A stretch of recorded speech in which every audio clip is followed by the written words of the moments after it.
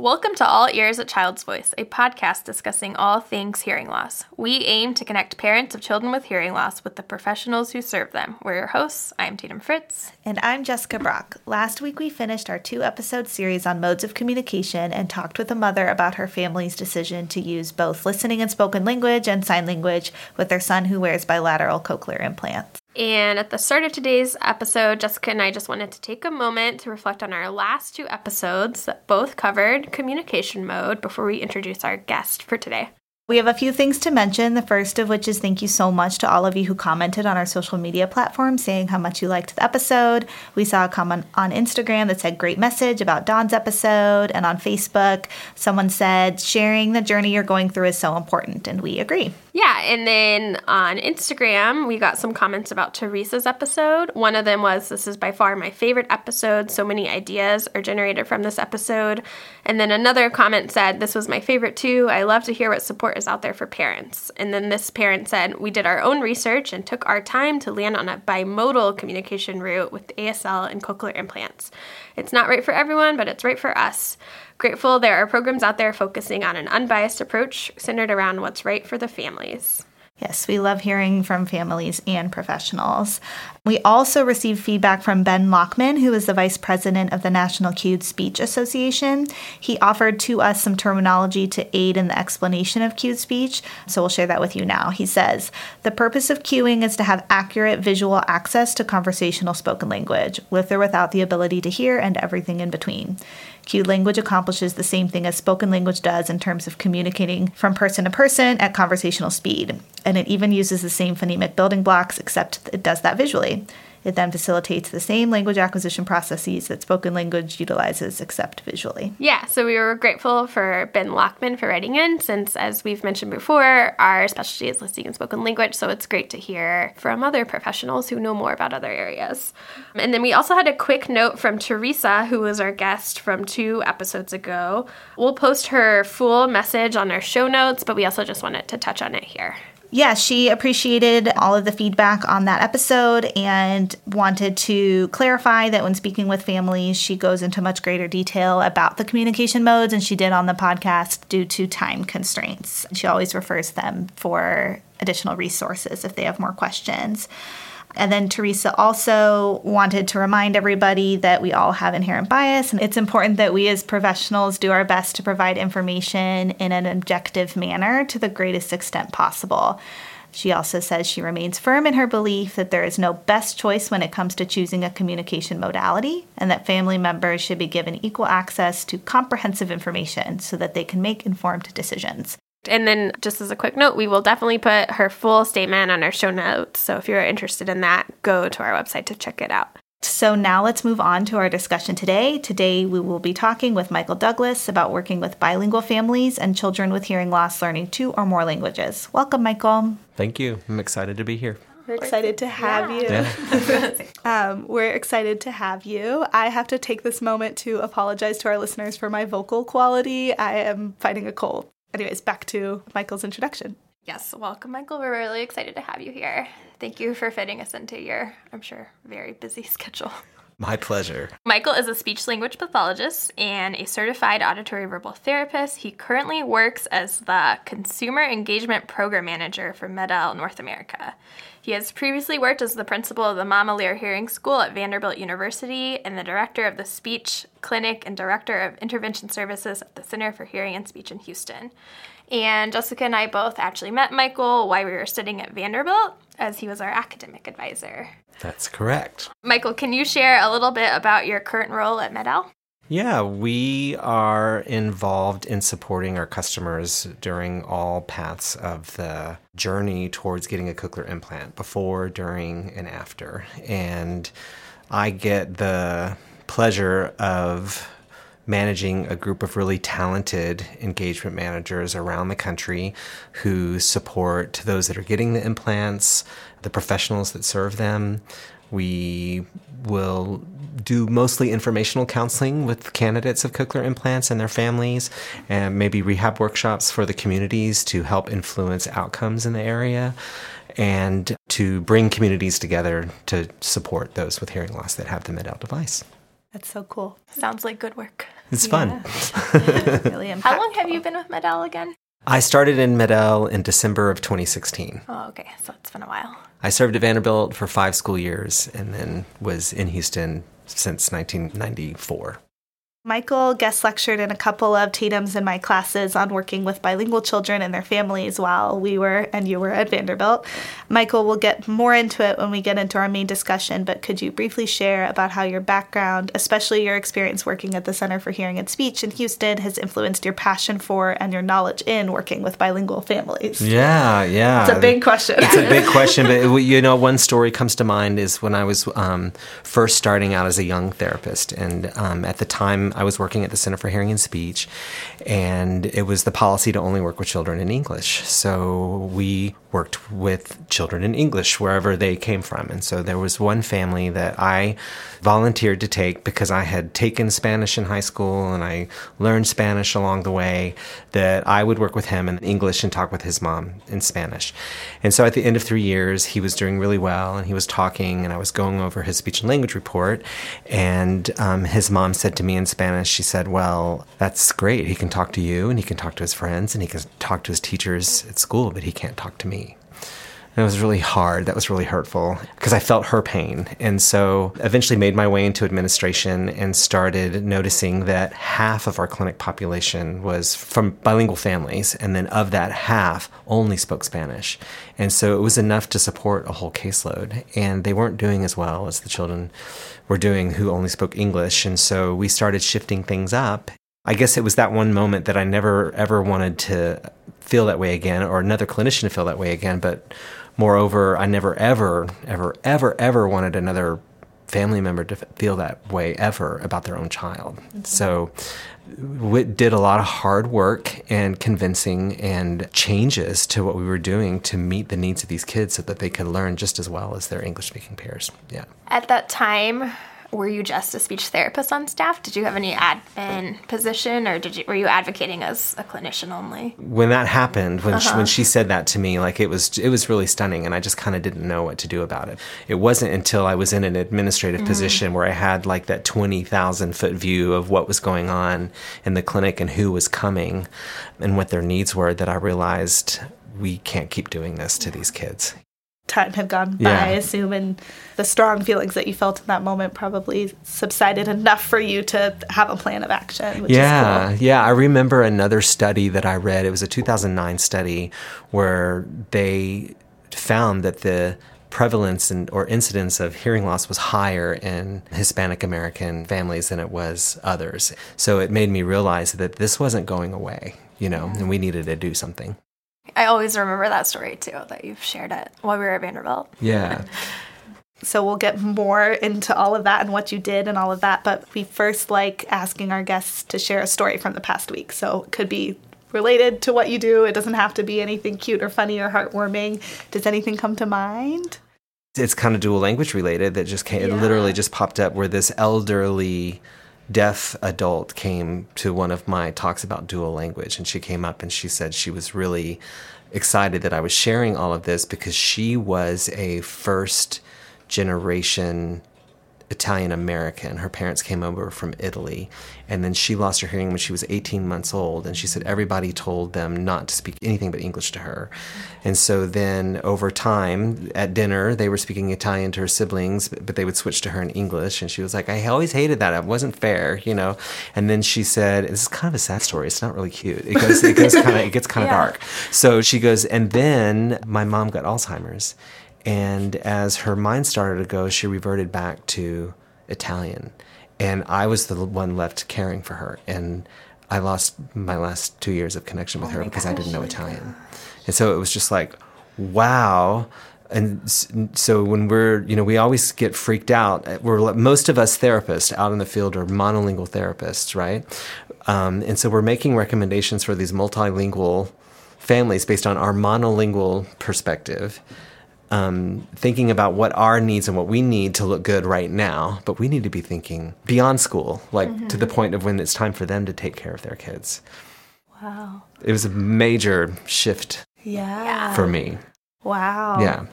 That's a good segue into our first question, I think, which is the big question, which is, can children with hearing loss learn 2 languages? Yes, they can. What? Yes, they can. They absolutely can, and they can learn more than one. Yeah. Yeah. In the studies that we've done, we've found if you can learn one, you can learn another. The 2 language proficiencies were highly correlative of each other. Mm-hmm. I have always remembered that quote from, if you can learn one language, you can learn another. And that's sort of been one of the things that I've heard you say over and over again, and one of the many things that has stuck with me. So yeah, the answer is yes. Yeah, it's a North Star, North Star, yes. So kids with hearing loss can learn 2 or more languages. Has the field always felt this way? You kind of touched on that a little bit with your background. No, the field has not felt this way. The general recommendation in the past was based on the thought that it's already going to be hard enough for them to learn one language, so why on earth would we tax their system that's impaired by helping them learn another language? Back in the day, we didn't have the technology that we have now, but even still, I don't think that would have been a reason not to do that. It was ideas that came from monolingual perspectives. So the field, obviously, your perspective has changed. When Jessica and I were in grad school, this is just what we learned at our program, mostly from you and some other professors. But is it widespread? Does everyone believe? Do you still run into professionals who have trouble believing that a kid with hearing loss can learn 2 languages? Worldwide, actually. Yeah, which was surprising to me, I think, though, that when hearing loss is in the mix, it isn't just something that happens like it can naturally for a child that has normal hearing. The studies that you read where there was success, by success, I mean either A, their linguistic skills were better than a monolingual child with hearing loss, or their linguistic skills were no different than a monolingual child. To me, that's success. And in both of those groups of studies that we now have lots of, the one common thread or theme in them is that they had a plan. They had a plan. They had a structured, agreed upon plan in place. And by structured, I don't mean rigid, because life isn't rigid. What I mean by that is that all of those kids that had success did it a different way from each other, so. But there was a plan. We're planning on getting into the plan. Sometimes I feel that I do run into other therapists that don't always feel this way. I still run into families asking me, someone told me in this modern day and age that my kid can only learn English, that I should only speak English. How do you respond to that? Yeah, that's always hard because you want to create community, right? Mm-hmm. And you want to build a force around that family. And when there's a disagreement, then it's challenging, yeah? So if there's any opportunity to open the discussion, and maybe get everyone in the same room or reconsider what evidence-informed practice is, and that's considering the needs and the wants and the desires of the family. Mm-hmm. And if you're not doing that, you're not providing best practice. Yeah.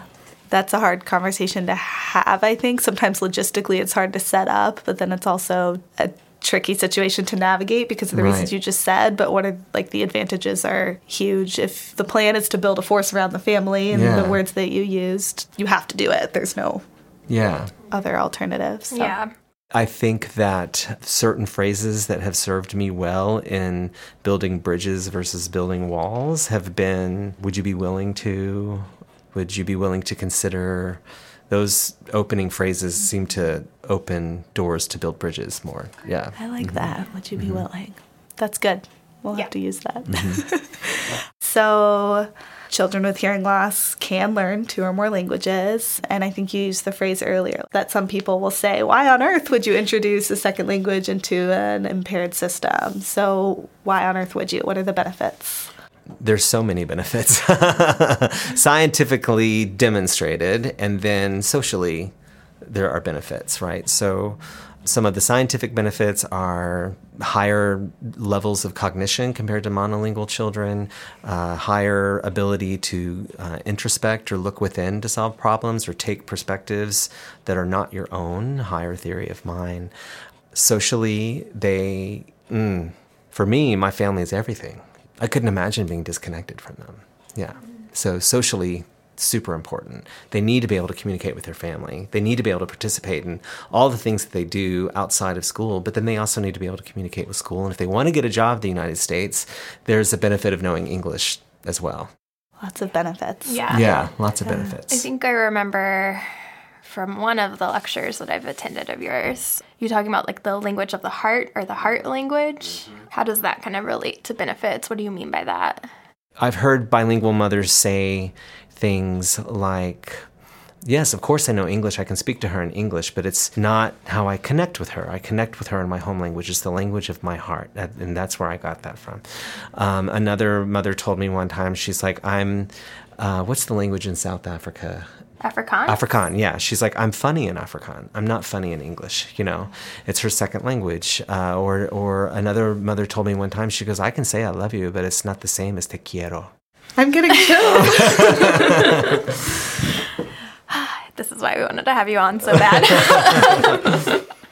I talk to families a lot about, even families that are bilingual, instead of just speaking only Spanish. It's especially important when you only speak another language, but just that in the language that is their native language, they might be able to provide a better language model. Absolutely. It's just so much more natural for them to use. Absolutely. There's really no magic wand that all of a sudden anyone could be able to speak another language if they don't know it, Yeah. So being able to speak in the language they're most comfortable is going to lay the strongest foundation. It's going to allow them to make those inner relational connections. And if they don't, they can put learning at risk later.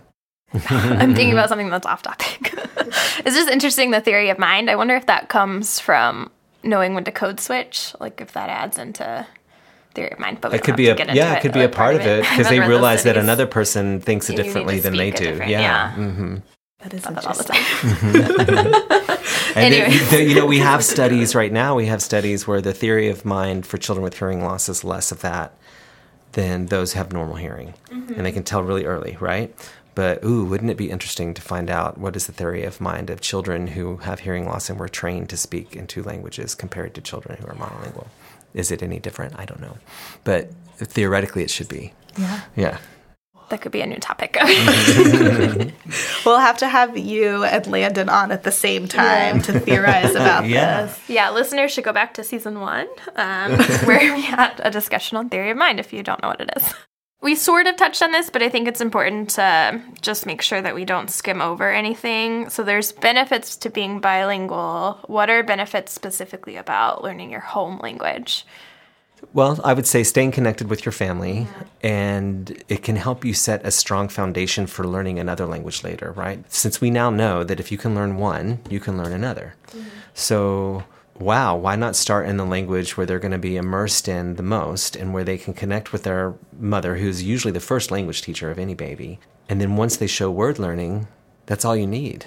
So however they get there, I guess it doesn't really matter. But for me, the most important thing was for a mother to never, ever, ever feel like she couldn't communicate with her own child. I didn't need any other benefit, I didn't need any other benefit. And, some of these parents, they live in Spanish-speaking only neighborhoods.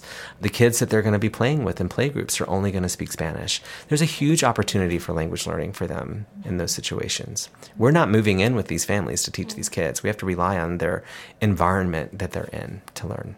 So you mentioned this a little bit. Bilingual families often ask us about, should they introduce both languages at the same time? Which one should they introduce first? And you briefly mentioned this. Do you want to expand on that a little bit? Yeah, sure. So this is really interesting because after my experiences, I'm not convinced that there's one way is better than the other. They may have pros and cons, and so it's worth a discussion. But there's one way is simultaneous learning, and this is where a child is learning two languages before the age of 3. And they are perfectly capable of doing that, and that's what we did with a lot of our children in Houston and in Vanderbilt. Or they can learn one language for the first 3 or 4 years of their life and learn a second one after that time period, and that's called a sequential dual language learner. And they can absolutely become proficient in that. And the stronger their first language is in that process for learning 2 languages, the faster they'll pick up the second language. I also think that you have to consider the type of family that you're working with. Are you working with a bilingual family, or are you working with a family that doesn't know English at all? For bilingual families, we don't have any mandates in the U.S. for dual language learning, so it can become a choice for them. How proficient do they want their child to be? They might go for it in a certain way when they want to do it. However, it doesn't really matter. But for monolingual families that don't speak English, their kid kind of has to know. It's almost necessitated, right? Because they have to be able to speak with their family at home, and then they have to be able to communicate with their teachers and friends at school and then work for later. So then the question becomes when and how. And I think it can be done simultaneously or sequentially. It just depends on what services they have in the area, what supports they have around them. A big picture, my lesson that I got at the Center for looking at the clinic population kind of applies here. What is in your area? What kind of environment can support them? Yeah. That was a 1,000-word answer. No, I think it's a big topic, which is why we wanted to touch on it. I feel I've had some families who are bilingual and they choose to focus on their home language until preschool, or I've had one family recently, even later, they're doing some homeschooling to kind of continue, and they just feel so strongly that they really want their native home language to be really strong before adding in English, because they are worried about English is everywhere. So they're trying to preemptively combat how much English exposure the girl is going to get once she gets to school, which I thought was interesting. And part of me wanted to be no, we should introduce both. Both. We could start now. But I think it's also a family choice. And I think I had reached out to you in the past before when my first year working. You were like, there really is no one way or the other way. At least at the time you had said there's no clear research on which would be better. Right. Yeah. There's advantages to doing it early. The earlier you do it, the less of an accent you have in each language. The earlier you do it, you might have better certain phonological awareness skills like rhyming, but those skills might just come later. The con of sequential language learning is you might have an accent in the second language, but the pro is that you have such a strong foundation that it can accelerate the learning of the second one. The hard part for us is in this internet double-click world, right? Where we want information instantly and things to happen instantly. We can press a button and a car comes and picks us up. Trusting the language process is hard. It takes time. But I would like to add, though, when it comes to when to introduce the other language, is following the family. Let them be a part of that. Yeah, I think that is important to remember, because my opinion isn't necessarily going to fit with the family. Yeah, and you want to support them. Yeah. I think that the support that you give them and trusting the language process and having a plan will serve them really well. You talked a little bit about word learning and using that as sort of a marker. Do you want to expand on that a little bit? Well, it just kind of goes back to if you can learn one language, you can learn another. So as soon as we saw evidence of word learning, then we would try to immerse them in English as soon as possible. It could be expressions. We weren't waiting for a certain number at all, just that there was a consistent indicator that, yep, they're picking up words. I like that. That's another North Star. Yeah. Let's look for that. Look for some indicators. Yeah. Absolutely. Yeah. Let's segue into the next question. So from all the times we've heard you speak in the past, we can both remember one phrase that you repeat over and over. For children with hearing loss to learn 2 languages, both languages must be supported. So you've kind of hinted at this with your constant reiteration of needing a plan. But what do you mean by both languages being supported? It's kind of a simple concept that you could relate to playing sports or playing instruments, right? If you want to get good at playing baseball and soccer, you have to play it. You could read about it, you could watch it on TV, but you're not going to get good at doing it. So you have to do it. Same thing, flute, violin, whatever. So with that concept in mind, how does that show up for a child that needs to learn 2 languages? Well, they need opportunities to practice both. And so at the center and at Vanderbilt, we met as a team and we worked together and figured out how could we set that up for them? Who could we enlist in their lives that would help us with that? And what kind of support could we provide at a level that would send it into motion? And what we came up with was intervention environments. realizing, okay, we can't move in with them. We see them once a week. How are we going to impact them? We can provide a school for English, and we can provide individual therapy. We can bring the parent in and have them actively participate. We can bring their family members in and have them actively participate.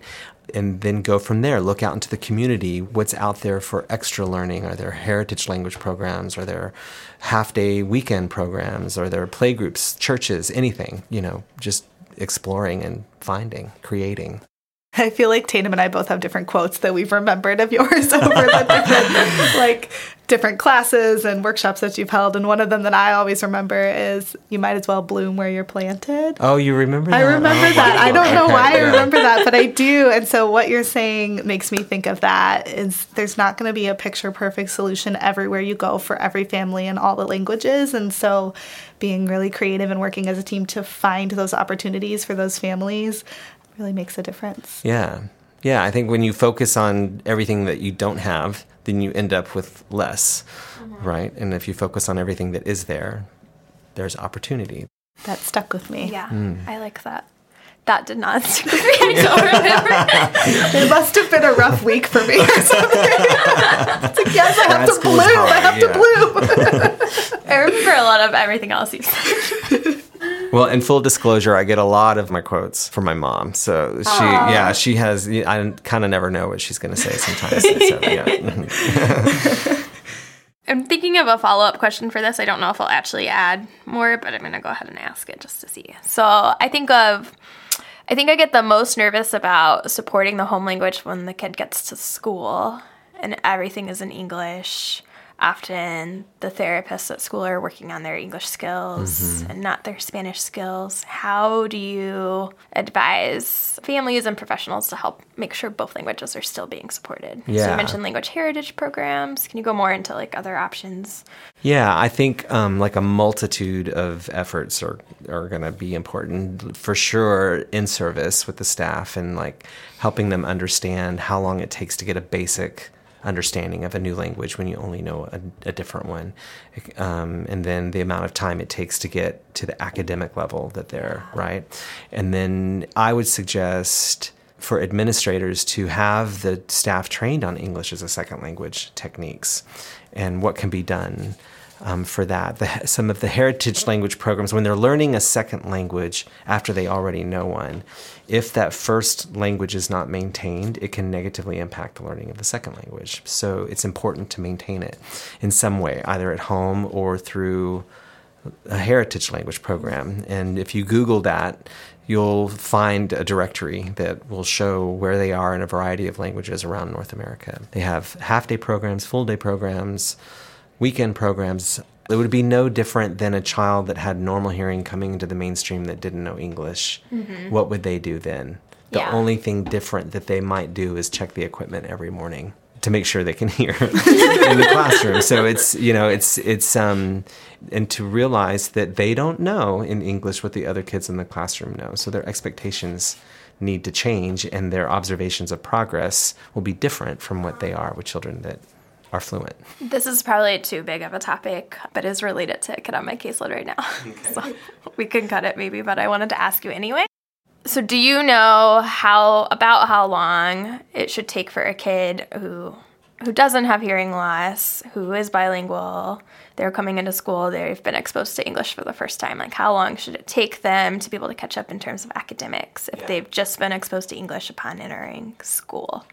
There are two proficiency levels that we can observe. One is basic, and then one is cognitive academic. The basic one can take up to 2 years, and the cognitive academic one can take 5 to 7 years. And if it's not supported, it can take up to 10 years. With that said, those are minimal expectations, right? So they could absolutely accelerate that or blow that out of the water with the right support.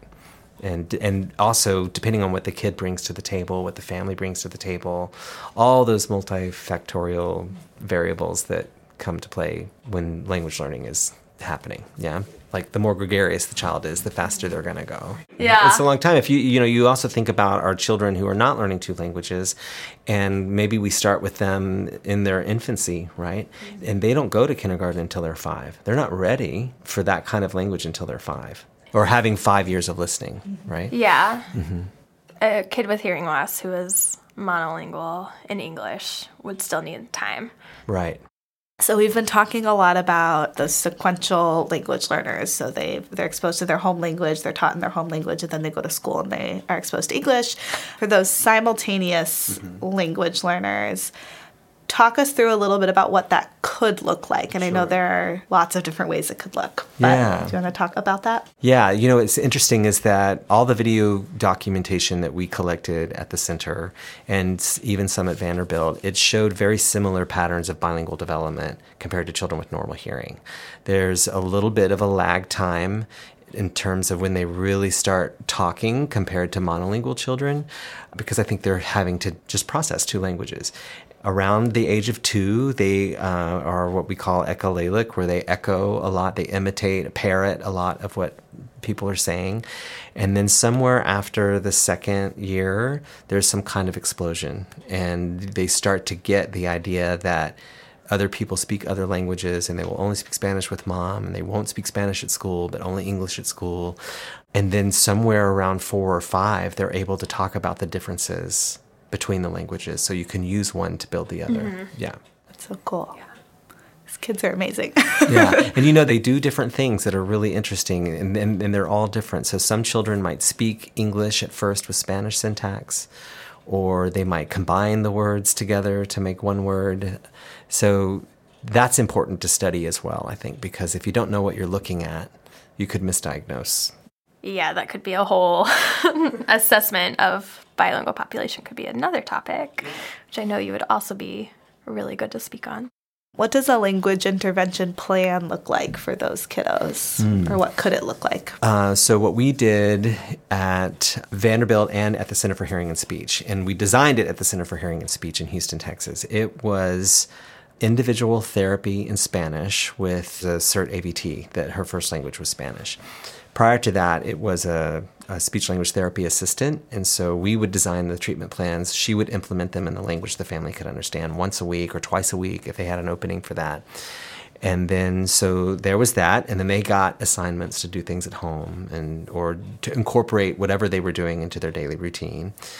And then the rest of their time was spent in the school, so the deaf educators would take over the English. And then we just let their progress guide us on what to do. If they were better at Spanish, not as good as English, then we might up the English a little bit. But we never discourage the home language. Some families were completely happy with just coming and learning English. They would say, we've got the Arabic. You don't worry about the Arabic. We're going to do Arabic at home. We're here for English and to learn what to do. And those kids did really well too, So another one could be where a child has learned, maybe they're coming to Child's Voice for the first 5 years of their life, and then, or maybe three or 5 years, and then the parents are like, we're going to do Armenian school half day, and we're going to continue Child's Voice for the second half of the day. We want to do that. That's another way. What about continuing the language plan at home? So I know it's probably not as rigid as these titles make it sound, but one parent, one language, different times of the day, different weeks. How does that work if a family is bilingual? Yeah, what they could do at home? I think all of those are viable strategies. There just needs to be thought put behind it, because if dad's on the plane all the time or mom's on the plane all the time, one parent, one language doesn't work, right? Because they're not ever there. Or time and place. I think those where maybe they just use Spanish at the table during dinner or during the holidays or whenever they go to grandma's or church. Those types of instances, maybe the family is perfectly comfortable with any level of proficiency in the home language, right? Because I think about some of my friends that I grew up with where their parents were fluent in Spanish and English, but they didn't really push Spanish that hard for them, and so they're not as proficient in Spanish as they are in English. I have a lot of friends like that growing up in San Antonio. Yeah, I have some friends that say I have better Spanish than they do, and they're I have friends who their parents spoke Spanish, and then they took Spanish in high school so they could then learn Spanish because their parents didn't push it either. But not on the parents. Systemic issues play into that, definitely. Yeah. So it's just another example of how different it can always look. I don't remember what the question was. So you basically answered it. Oh, okay. Like using just to define for our listeners, just in case some of them are unaware, one parent, one language would be kind of what you said. Maybe mom speaks Spanish, dad always speaks English with the kid. Time and place, certain times of days. Minority language at home is the other one, where they just speak Spanish or Arabic at home, and then when they leave the home, they speak the other language. But if you're a family from Miami, no, that's not going to work, because when you leave the home, it's a Spanish-speaking neighborhood, So it all merits a discussion. Like there's all these different ways you could do it. What speaks to you? What do you think will work for you? I do think it does, sometimes working with families, I think it does help to have some kind of structure. Yes. Or else they end up not speaking one of the languages if they are trying to support both. I just think it helps to have some kind of basic guiding thing. Absolutely. Which you've talked about with the plan. Yeah, absolutely. The plan, a great time to go over that plan is after you've done your assessment. You've collected all the information of what the child can do, what the child needs to learn to do. And then, okay, now let's talk about how we're going to do this. Mm-hmm. I think, did Landon create our language plan? It might have been from Michael. Okay. I think we have your language plan saved on. I think you have some handouts that you can fill out. Yeah, from the book. Yeah. Yes. From the I'm book. pretty sure those are on our share drive from when you presented. I think you've spoken before at Child's Voice, or you've been here and some staff have gone to one of your presentations in the past. Yes. I think it just helps to have something written down. So if you don't have the exact plan that we're talking about, like, this is our goal, this is how we're going to try to reach it, we're going to check in on this in 6 months and see how it's going. Yeah. So-and-so's going to do this, so-and-so's going to do this. Mm-hmm. Yeah, one of my colleagues at Med-El, Judy Horvath, she's our director of the engagement program, and she has a really good analogy of we're the guardrails. They're moving along down the road on their path to spoken language, and we're the guardrails. And so we're just constantly there, going with them. And then if we get off track, then we just reroute like a GPS system. Oh, I like that. Yeah, it's messy. It's messy. Yeah. Yeah.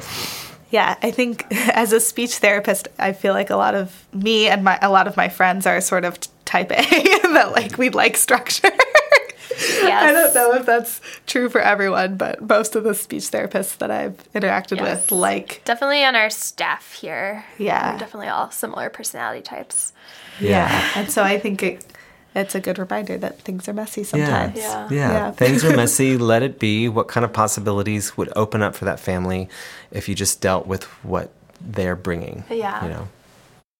We want to talk about challenges next. And challenges are different for families who are bilingual versus families who are monolingual other, meaning they don't speak English. So let's start with bilingual families. What challenges do you see them facing? Well, in my experience, I've seen time be a challenge for them.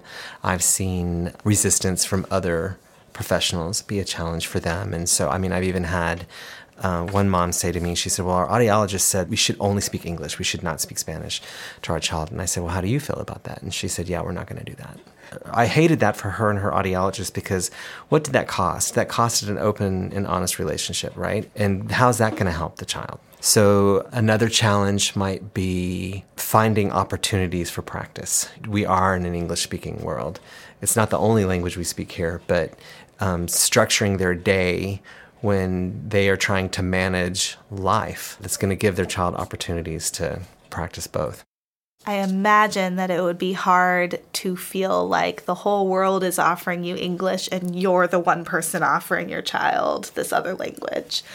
Even if you're able to, that's the same for monolingual families and for bilingual, that it's like your responsibility. I don't know. I feel like that would be hard. Yeah. I think we have to put ourselves in their shoes, and that's a really good start. Yeah. Imagining what it would be like for them. A challenge I see, this is very specific, but some of my families run into is when they want their child to be bilingual, but the second language, only one of the parents speak it, or only one side of the family speaks it. And especially when it's, for these families, it's so easy to get the English in. Right. It's hard to remember to get the other language in, and I know, but the other language is important for so many reasons, culturally, the language of the heart, like you're talking about. I see families struggling with that. There's a great resource. It's one of my favorite ones online called languagelizard.com. And you can order any book that you have ever seen in English in one of 40 different languages. And so starting with something like that can help them. And then once they start seeing results, then you start seeing more activity. That's true. Yeah. They could read it in one language and then they can switch and read it in the other. There's nothing wrong with what my colleague Amy McConkey Robbins says is tag team it. You can tag team in the same 5 minutes back and forth between two languages, and it doesn't negatively impact learning or confuse the child. Nice. Yeah.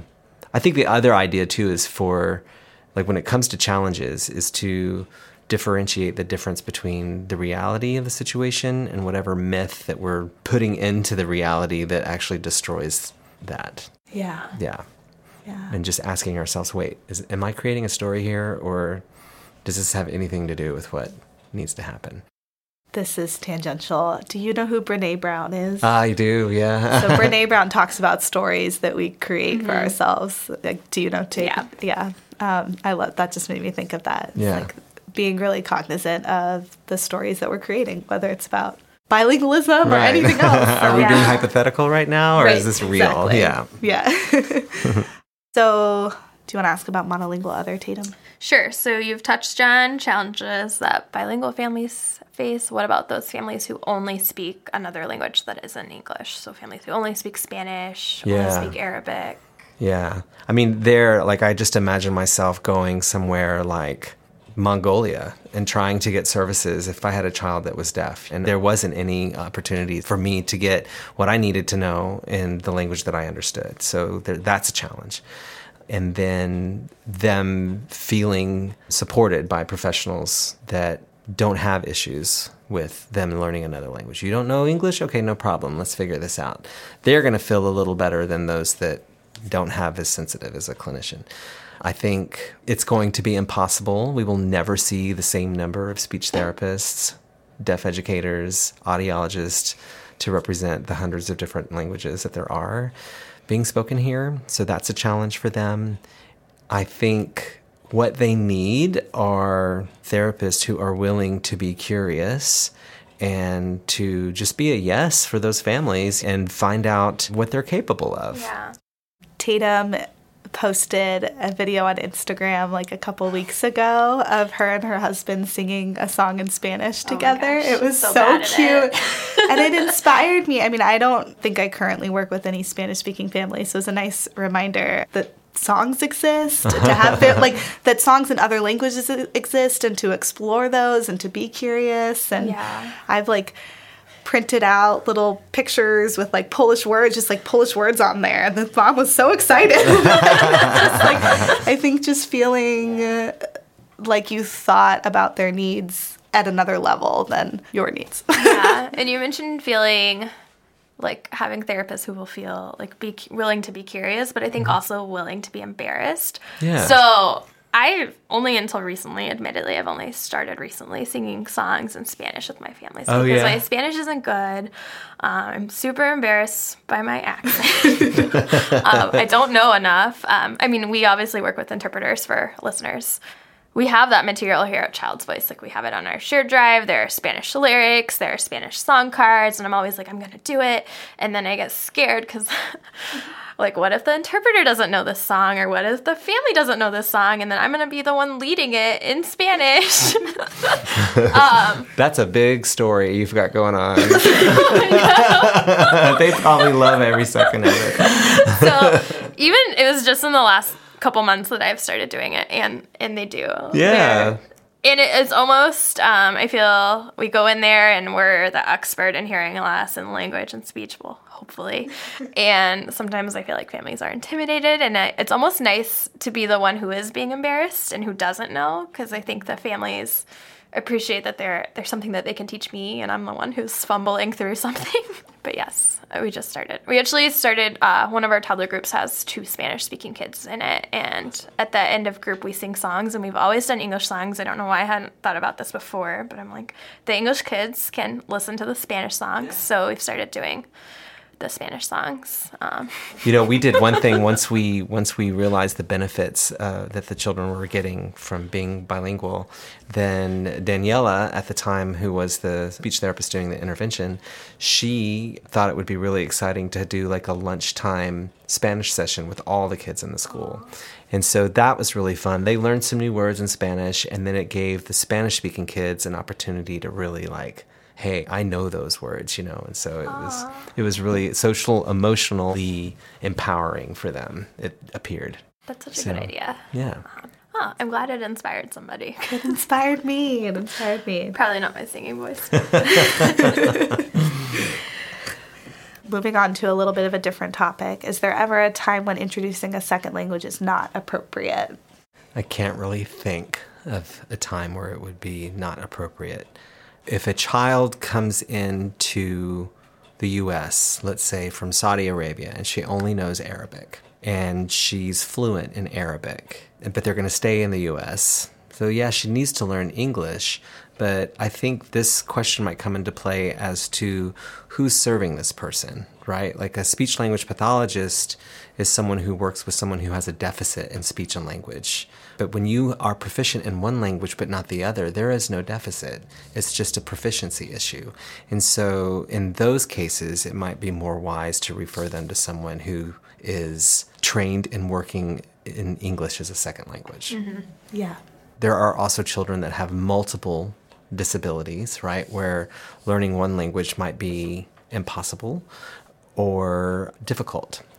But I go back to the studies that we used to help develop our program, where we looked at children with language disorders that were bilingual compared to monolingual, and they were therapy studies, and they did just as well in their progress as the monolingual children with language disorders. I think about those children that have Down syndrome that are from Spanish-speaking families, and they learn Spanish and English. And how that lands or how it comes out, it might vary greatly between all of them, but what's important, they can communicate with their family, and they can communicate with the other environment that they're in at whatever level is appropriate.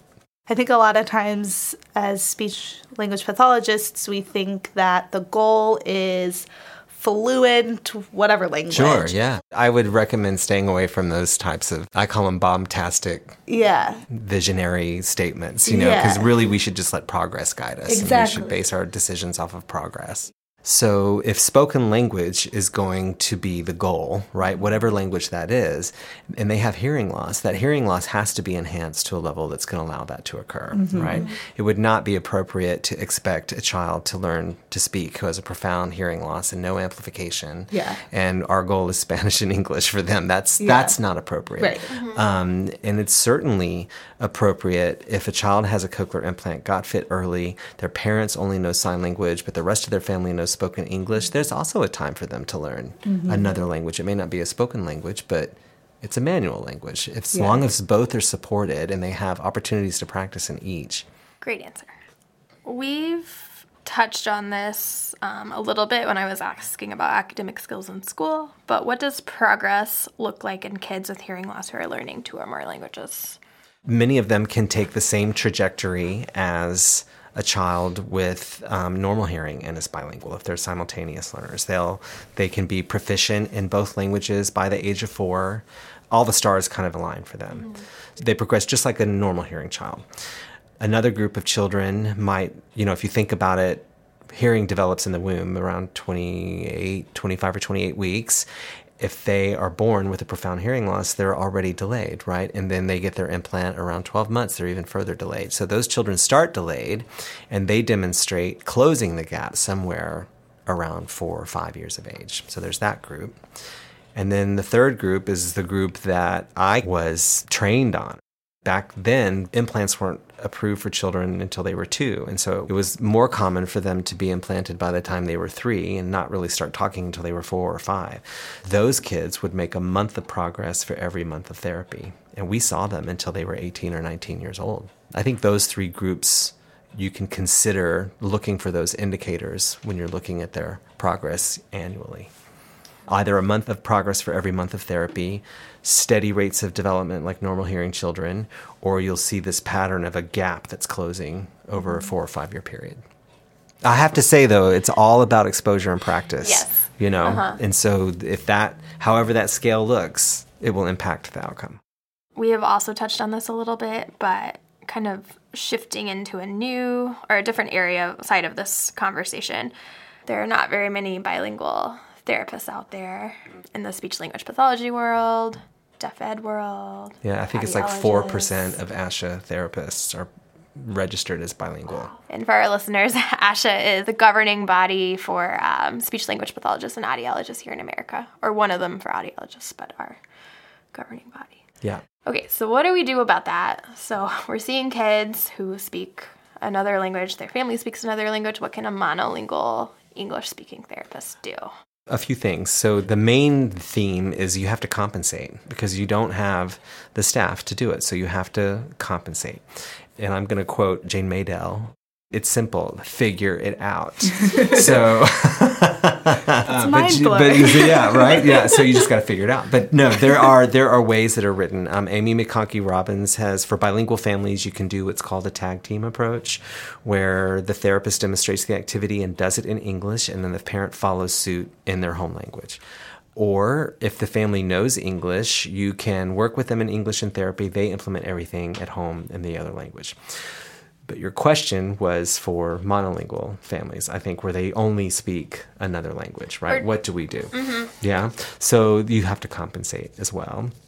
And you can use the same approach. You can use a tag team approach with them. If the family members can read, you can use written materials as the interpreter, demonstrate the activity, and then they follow suit in the other language.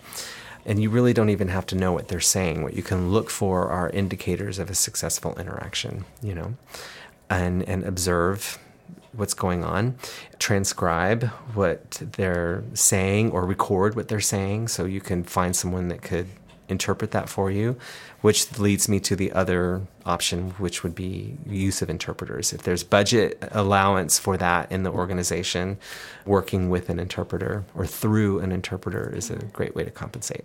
We are fortunate in Illinois, early intervention covers interpreters. So. Awesome. And then we also have some at Child's Voice as well. And know that that will be a messy approach because it won't be as clear to you how well the child is progressing. But if you can get indicators or you find out from the parent report through the interpreter that the child has learned words and they're using words, then you know your next course of action. It's going to be messy. It's going to be messy. It's okay. Figure it Tell out. myself that every day. Yeah. It's messy. Life is messy. It's okay. Figure it out, Jessica. So we've gotten into this a little bit throughout, but is there anything else that you feel like you want to share about how the Center for Hearing and Speech in Houston has worked with families who are bilingual and monolingual other speaking? I think I've covered everything. We did 2 studies there, one that just compared them to English-speaking kids that had hearing loss, and then we did another one where we compared the children who got dual language intervention to those who did not get dual language intervention. And it turned out that the dual language intervention accelerated their progress ×2. And so once we figured that out, it's now mandated that they have the dual language intervention. At the Center for Hearing and Speech? Yeah, especially if they're from a monolingual family. Yeah, and as long as they have the support staff for it. They feel pretty strongly about it. Now, I don't know if I'm saying all of this correctly. Like Amy might say, well, that's not exactly it. But she has seen herself the benefits, and I know she supports the families in a very similar way. I could add, too, that they surrounded them with intervention. They have Spanish-speaking audiologists. They had Spanish-speaking social worker, family counselor that provided groups for the families and the individual speech therapy. They even had teaching assistants that spoke Spanish so that they could help translate. If the child said something in Spanish in the classroom, then the teacher could transfer it over. It's an incredible group, and if anybody ever has a chance to go see them, they should go visit. It's really great. I don't know. I've never visited when I've been in Houston. But I should. Yeah, I think they're moving into a new building. I saw that on their Facebook. Mm-hmm. It seems like they are in a transitionary period. Yes, they're growing. Okay, Michael, we are going to wrap up after this last question. So this is your last one. Do you have any advice or resources on this topic that you would like to share with parents, families, professionals, anyone? Yeah, sure. I'm going to shamelessly plug a book that I've written. It's called Dual Language Learning for Children with Hearing Loss, and Medell published it. It's available on www.medell-bridge.com. I don't receive any royalties for it. It is $20. And then there's also the languagelizard.com resource, which is really great. And other organizations that are in this similar field, like John Tracy Clinic, Sunshine Cottage School for Deaf Children, they also have resources that are worth checking out. And then, cochlear implant companies like Medell, we manufacture out of Innsbruck, Austria, and we distribute to over 118 countries. So we have materials and resources in over 40 different languages. So given enough leeway time, we might be able to find something that would work for families if you need to use that resource as an interpreter. And same for the other manufacturing companies. And then I would encourage anyone who's interested or who is skeptical to dive into the literature. There is a lot that really demonstrates the possibilities for these children and their families, and I hope that they will do that. They can also contact me at any time, michael.douglas@medell.com. So we will also link all that in our show notes for listeners as well. Okay, Michael, thank you so much for joining us. We will let our listeners know where they can find you, and then we'll talk about where they can find us next. But we just wanted to take a moment to say thank you. Thank you. Yeah. My pleasure. Thank you so much. It's always amazing to hear you speak. And it's been really fun interviewing you. So Thank you. So our listeners, we would love to hear your reactions from today's episode. You can email us at podcast@childsvoice.org, and you can find episode show notes and archived episodes at our Child's Voice website, childsvoice.org/podcast. yes, be sure to let us know your thoughts on the topic today and stay tuned for next week. We will be talking with Elsa Auerbach. Elsa is a teacher of the deaf at Child's Voice, and she has been teaching children with hearing loss since 1963. So we will be speaking with her about the changes the hearing loss field has experienced over the last 60 years. So it should be a good episode. Thank you for joining us for another episode of All Ears at Child's Voice. Be sure to join us for our next episode. We release them every other week on Wednesdays. Yes, and as always, they are still available on Apple Podcasts, Google Play, Stitcher, SoundCloud, and we also wanted to announce that they are now officially available on TuneIn and Amazon Alexa. Yeah, so just ask your Alexa, play All Ears at Child's Voice, a hearing loss podcast, and it will come up. So you can find us on Twitter and Instagram. I'm at Tatum Fritz SLP, and Jessica is at Jessica Brock SLP. And if you're interested in learning more about Child's Voice, we're on Facebook, Twitter, and Instagram with the handle @childs_voice, no apostrophe. Special thanks to John McCourtney for recording and editing this episode. We'll see you next time. Bye. Bye. Bye. Thanks for listening.